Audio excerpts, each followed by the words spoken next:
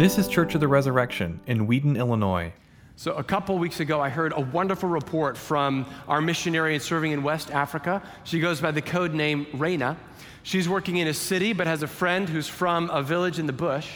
And she went with this friend, who's another young woman, to her home village and found out that her friend was actually the daughter of the chief. As she was staying in this village, she found out that she was the very first Christian ever to set foot into this village. And technically, it was against their rules as a Muslim people to hear any teachings other than the teachings of Islam. But because she had the favor of the chief, she was sitting with them one night, and they said, "Do you have any stories to share?" And she said, "Well, could I tell you one from the Bible, from the Christian scriptures?" And they said, "Sure, go ahead." And she told them the story of the prodigal son, of the younger brother who takes his inheritance earlier, spurns his father, blows his money in wild living, and then in a place of emptiness and deprivation, repents and comes back to the father who receives him with joy, while the older brother looks on with anger and disapproval. Her friend, the young woman, said, "That's a bad father. He should have punished that younger son." But the chief said, "Oh, that is the heart of a father. You never give up on your children." And it struck me as isn't that amazing? The first Christian ever to enter that village. We pray for her, and she's telling the good news about Jesus. Isn't that awesome? But it occurred to me, we also can have these stories in our hearts. The parable of the lost sheep, the parable of the lost coin, and the parable of the lost sons are easy to know. You don't have to know them word for word. What if we committed to knowing these stories and able, if somebody ever said, "Well, tell me about God," instead of a truth or a proposition or an argumentation, tell them a story? What if we did that? So let's turn to Luke 15, where we have these three parables of the lost sheep, the lost coin, and the lost sons. They do go together as a unit. They share the same theme of something is lost, and then it is found, and we're told that there is joy in heaven over one sinner who turns back to God. That's the meaning of all three of the parables, though they tease out different angles. In the background, the audience of these parables are the Pharisees and the scribes, the religious teachers, and they are unhappy about what Jesus is teaching and what he is doing. So to them, Jesus tells these parables as a way to say, "I've come to rescue the lost and to bring sinners back to God. That's my mission. And even the worst and least acceptable ones are precious to me." And so on this first week of a series studying Jesus, the Good Shepherd, what does Luke 15 have to tell us about Jesus, the Good Shepherd? Well, it tells us that Jesus, our shepherd, loves every one of his sheep, even those who are unacceptable to love in the eyes of others. Jesus loves every one of his sheep, even those who are unacceptable. So today we're going to hear about how is it that Jesus loves these unacceptable tax collectors and sinners. But then at the end we're going to find out, surprisingly, that there are more unacceptable sinners than we even first thought. All right, so turn to verse 1, there in Luke 15. It says, "The tax collectors and sinners were all drawing near to hear him," to hear Jesus. The tax collectors were rich, they were powerful, they had the backing of the state authorities, and they were traitors of the worst kind. The word sinners could refer to a group of different people. Often prostitutes were among them. And among these prostitutes, some were wealthy. They chose that profession out of the convenience, easy way, quick way to get rich. Others, we can assume, were driven to prostitution out of poverty and a sense of need. But along with prostitutes, there was also just generally the sense that the sinners were those who just didn't really care about God and his law. We just finished studying an Old Testament book where the worst thing you could do was to be an idol worshiper, to be unfaithful to Yahweh, to not really care about worshiping the one true God. And that's who these sinners are that we're reading about today. But Jesus was able to find these people, and all of a sudden they started caring about God. Jesus' love for them jump-started their love for God. So if you're here this morning and you would say, yeah, I don't really care about being a Christian or about loving God, well, hear this. God still loves you. He loves even those who have turned away from him, and through his steadfast love is able to draw sinners back to himself. Look at verse 2. The Pharisees and the scribes, that is the religious leaders, they were grumbling, saying, this man receives sinners and eats with them. Eating was a sign of friendship, and the word receives carries with it this sense of welcome. Or as Father Matt would say, welcome. Have you ever noticed he can't pronounce that word, and now that he's all better, we can tease him again. There's no O at the beginning of that word, Matt. Welcome. It means welcoming with a sense of approval. I approve of you. No wonder the Pharisees and the religious leaders were mystified and scandalized, rightly so. And we might even ask, so did Jesus approve of their sin? Was he soft on sin? But notice, they were drawing near to what? To hear him. They were listening to the teachings of Jesus. And if you go around the book of Luke just a little bit, you find out that in his teachings, Jesus is calling sinners to repent. He's telling the greedy to renounce their money and their greed, the sinful lives of these people. He's saying, turn away from that into something new. And the story earlier of Levi, a tax collector, he leaves his former life and he follows Jesus. Or the story later of Zacchaeus, who sells half of what he has and pays back everyone that he defrauded. His life is changed. Or the sinful woman in Luke chapter 7, who anoints his feet with the expensive nard. Likely she was one of those wealthy prostitutes. She anointed his feet as a way to say, I love you, you've changed my life. Be assured, she did not go back to her former way of life. As Paul says, if anyone is in Christ, he is a new creation. The old has passed away, the new has come. All this is from God, who through Jesus Christ has reconciled us to himself, brought us back to him. Now look at verses 3 and 4. So in response to the grumbling of the Pharisees, Jesus tells this parable, and actually all three of these parables. He says, what man of you, having 100 sheep, if he has lost one of them, doesn't leave the 99 in the open country to go searching for that one? Similarly with the parable of the coin, what woman of you, if you lost a precious coin, wouldn't light a lamp and sweep the house? So in the sheep and the coin, Jesus is illustrating the value of even one sinner. So we're going to meditate on that word one for a few minutes here. Jesus says, the one that is gone, you would go after, whether it's a sheep or a coin. Jesus does not need to persuade his audience of the importance of looking for lost things that are valuable. That's just common sense. That's what any of them would do. What man of you wouldn't do this? What woman? There's no argument there. What Jesus is doing is he is turning his persuasion and his argument to the Pharisees to say, but I want to change your understanding of what, or rather who, is a valuable lost thing worth searching after. That's what I want to change. Any of you would go looking for a valuable lost thing. I want you to see who is valuable. The Bible teaches us that every human being is made in the image of God. That means that something of human nature reflects something of divine nature, and that's unique to us. Nothing else in all creation has that unique gift. Wow. Julie and I love Mother Teresa.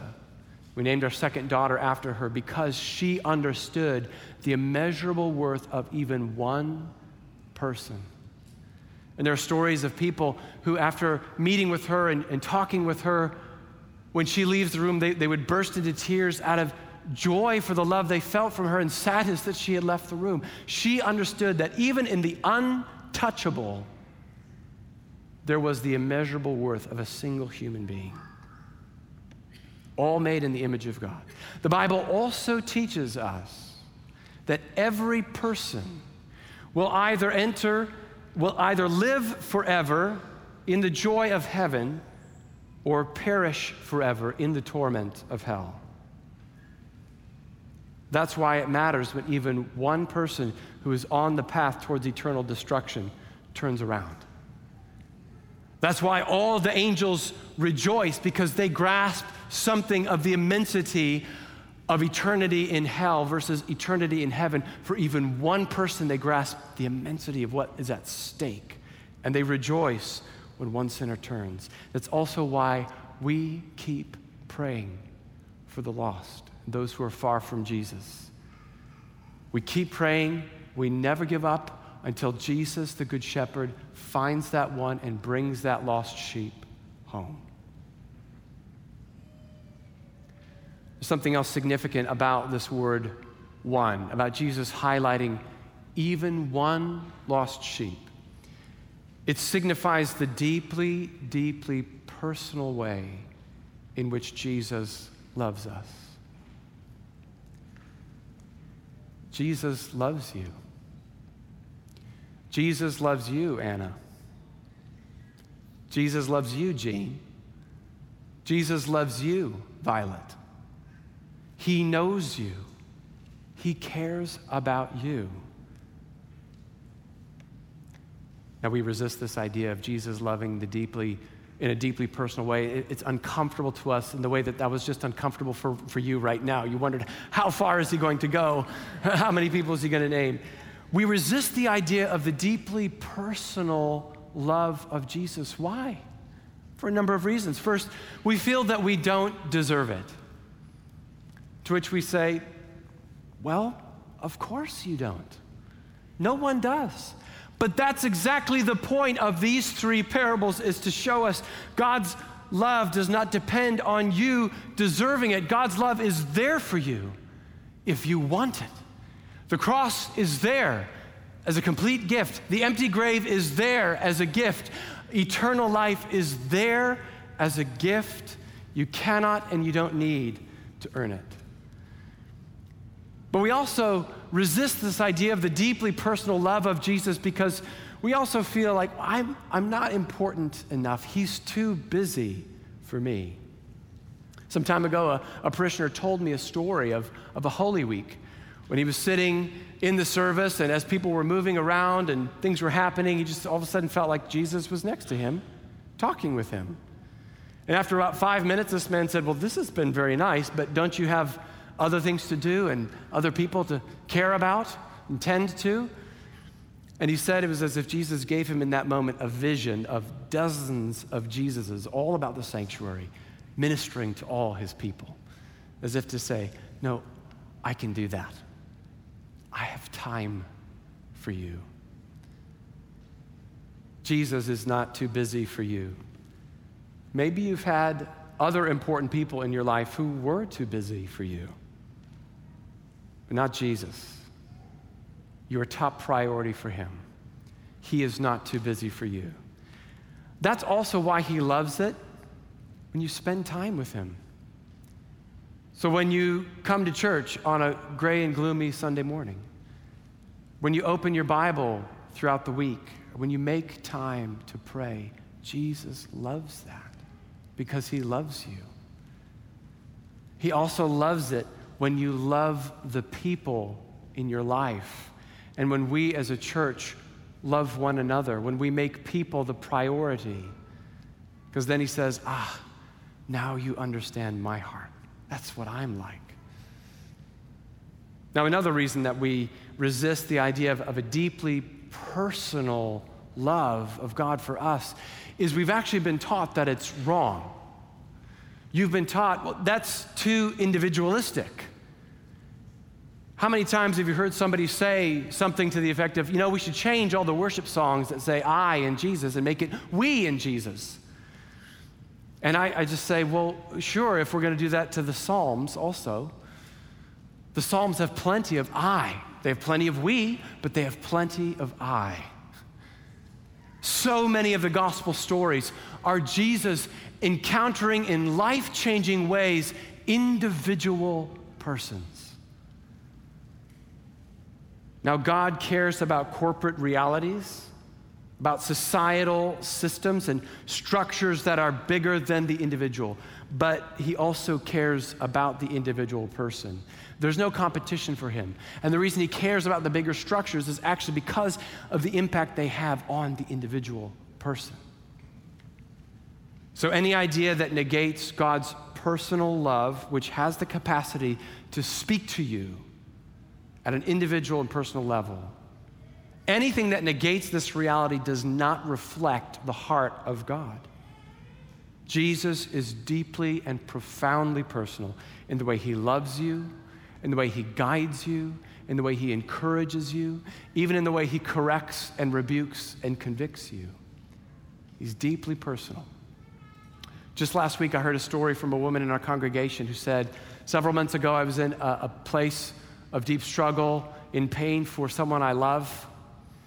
And my prayer coming to church that morning was, Jesus, I just need a double portion of your grace. I just need an extra gift of grace this morning. And she said that when she came to me in the communion line, the altar guild, in cutting the bread, had failed to slice all the way through one piece. And so as I picked up one piece, there was a second attached to it and kind of wobbling, and inadvertently I gave her 2 pieces of bread. And she saw that as a sign from the Lord saying, I saw your prayer. I heard your cry. Isn't that just like the Lord to minister in such a clear and deeply personal way? Thanks be to God, and thanks be to the Altar Guild for not slicing all the way through that piece of bread.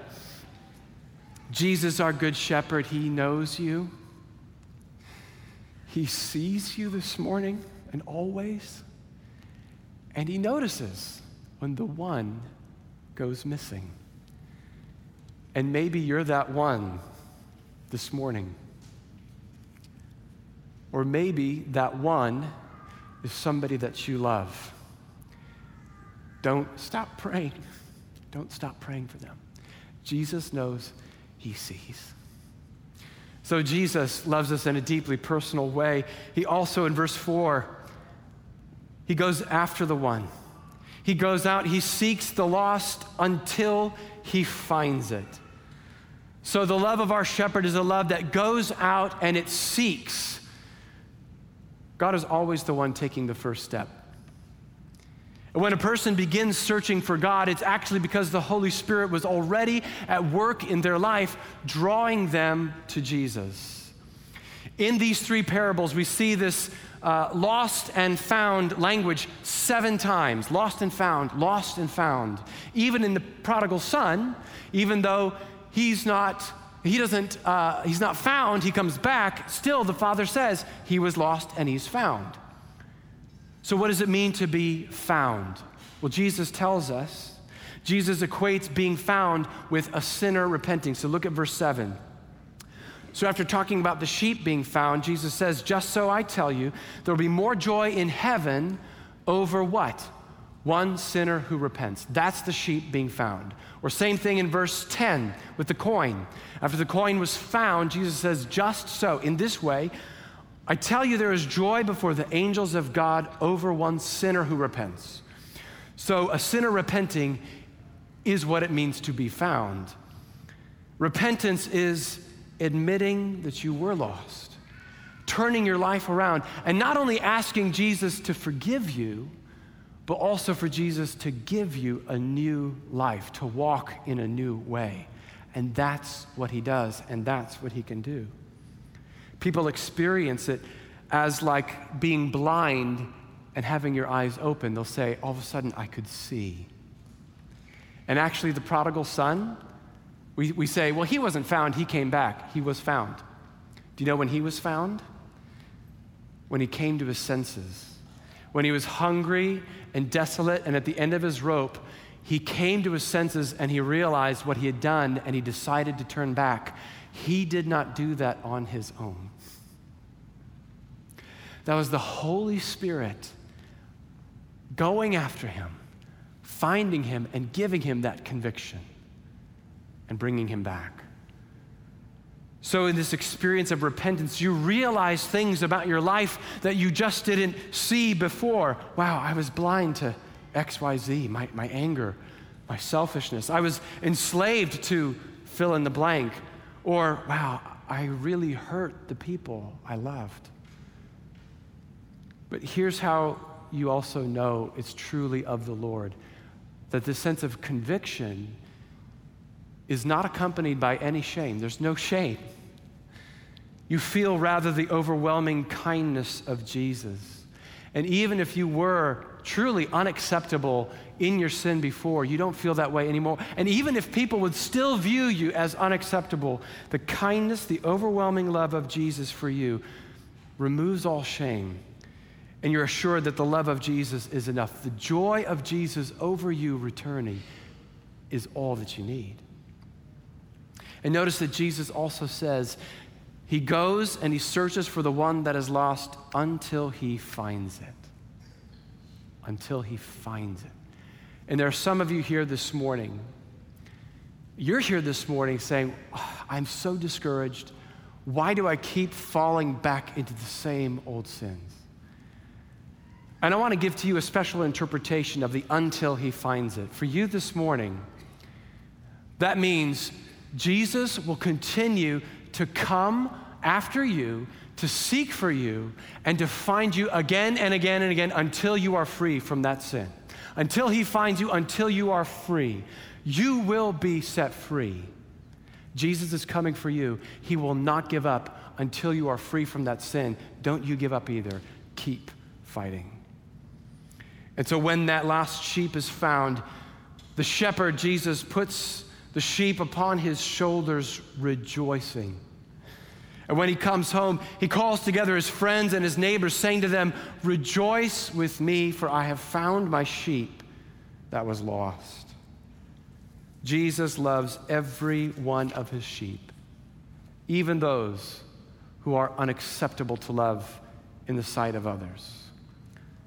But now the Pharisees, they would have none of it. They could not enter into the joy of a sinner coming back. Notice the contrast between the reaction of heaven, joy and rejoicing and throwing a party, and the reaction of the Pharisees for their blindness. They could not see the good thing. The lives transformed, people changing. They couldn't see it for good. All they could see was the unforgivable sins. They had many unforgivable sins. That's all they could see. They could not enter into the rejoicing or Jesus' love for the lost. And you know what? They were lost too. The Pharisees were just as lost as the tax collectors and the sinners, but in a different way. And if you want to know the secret to understanding this parable of the 1 and the 99, here's the secret that makes this whole parable make sense. There is no 99. There are no 99 who do not need repentance. All of us are the one sheep straying. There's no category of those who do not need the work of Jesus to redeem them. Isaiah says, all we, like sheep, have gone astray, each of us turning to our own way, and to bring us back, God has laid upon Jesus the Messiah the cross, so that by his sacrifice, by his blood, and by his life, he bears the pain and the price of our rebellion so that you and I don't have to. But Isaiah says, all of us are in need of the ministry of the blood of Jesus. There are no 99 who do not need repentance. And if you are one of the 99 who believe that you don't need repentance, that's just another way of being lost. That's just another way, a different way of being the one lost sheep. And I want to tell you something beautiful. Jesus loved the Pharisee too. He tells these parables for them. He doesn't tell these parables for the tax collectors and the sinners. Why? Well, because they were already experiencing the love of Jesus for those who were unacceptable and outcast. So they didn't need parables to convince them of that truth. They were living it. Who needed that? The Pharisees needed that. And Jesus gave it to them. He told this for them. And in telling these parables, we see Jesus, the Good Shepherd, going after the one lost sheep even among the Pharisees. Yes, it was pointed. Yes, it was a word of rebuke. Yes, he was challenging their norms and their values and their beliefs in the hopes that they would repent. Because if even a Pharisee repents, Jesus rejoices, and all of heaven with him. Case in point, the Apostle Paul. The Apostle Paul said, I was the Pharisee of all Pharisees. I was the worst of sinners, we heard in the epistle reading. And the grace of our Lord overflowed for me with the faith and love that are in Christ Jesus, he says. The saying is trustworthy and deserving of full acceptance that Christ Jesus came into the world to save sinners, of whom I am the worst. And he goes on to say, but I received mercy for this reason, that in me, the worst of sinners, there would be an example to all those who would believe in Jesus for eternal life. So this morning, in what way are you lost and straying? Do you need to come back to Jesus as your good shepherd? Perhaps you are like the tax collectors and the sinners this morning. The sins are obvious. They're what people would typically look at and say, yeah, that's bad behavior. But you're in church, and recently you've begun taking steps away from God. One step leads to another, and you know that there are sins in your life that are sins, but you're ignoring them. You're not repenting of them. You're not asking for Jesus' help. And so this morning, he's gently reminding you, you are straying like a lost sheep. Come back to me. Repent. Acknowledge those sins that you've been ignoring and come back to me. It could be that you're like a tax collector and a sinner and that you've been gone from church for a long time. And now you're back. And now you realize it's because the Holy Spirit was working in you to draw you here. And now you're here and you don't know quite why it is, but you're ready. You're saying, Jesus, I'm ready to come to you. Praise God. So if you're a tax collector or a sinner this morning, your prayer is, Jesus, I'm sorry for ignoring you and going my own way. In whatever way you have, name the specific ways you have. Please help me to follow you with my whole life.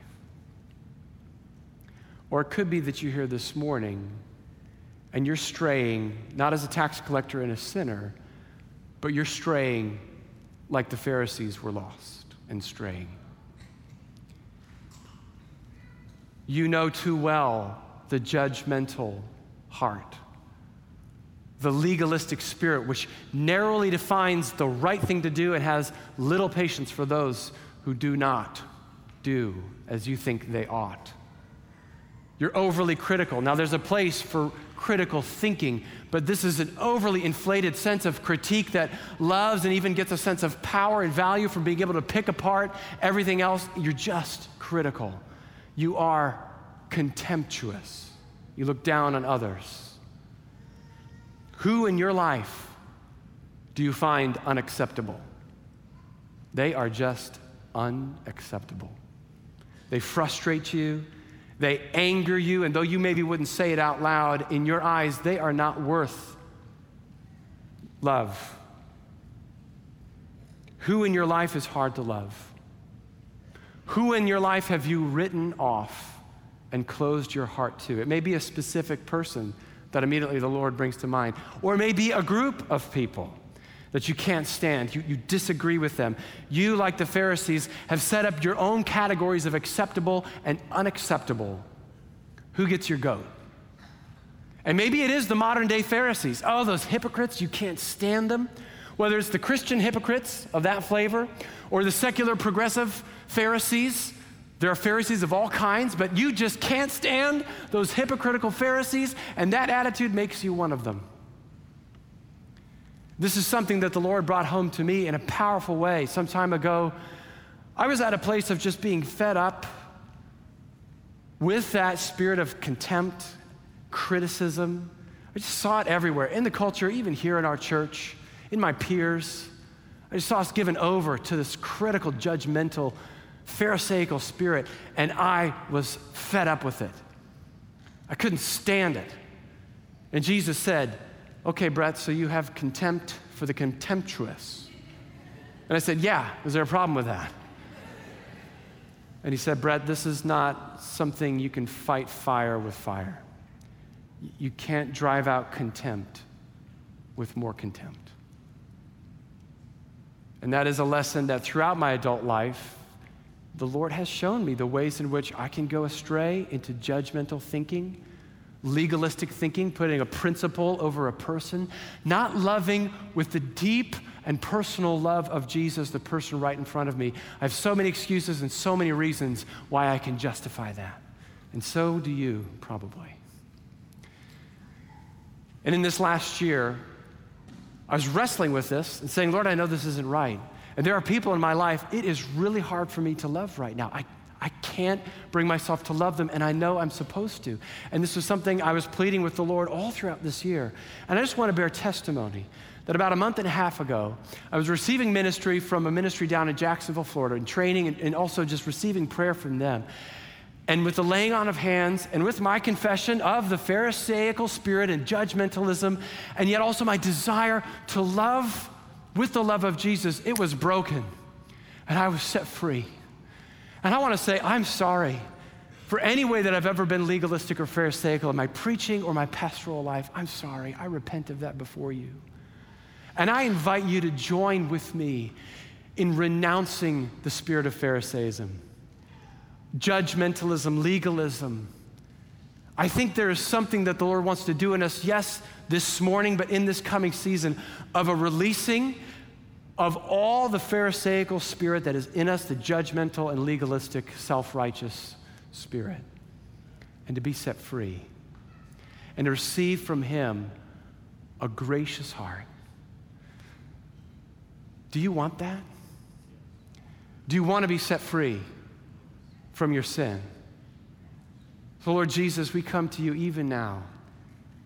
Whether as tax collectors and sinners or whether as Pharisees, we say, Lord, have mercy. You know the sins. You know the depth and the root of them. Forgive us, Lord. And I do pray, Lord, that you would cleanse us from all sin. Teach us to walk in the way of holiness. And in particular, this morning and in the season to come, I pray that in the name of Jesus and by the blood of the cross, you would lift from this people, from Church of the Resurrection, the Pharisaical spirit. We renounce the Pharisaical spirit in the name of Jesus. Set us free to walk with a gracious heart now and evermore. Make us like you, Jesus, to love with your love. This is your work. This is your power. It's a miracle every time, but we are asking for it now in the name of Jesus. Amen. Thanks for listening. Our vision at Church of the Resurrection is to equip everyone for transformation. As part of that vision, we love to share dynamic teaching, original music, and stories of transformation. For more of what you heard today, check out the rest of our podcast. To learn more about our ministry, visit churchres.org.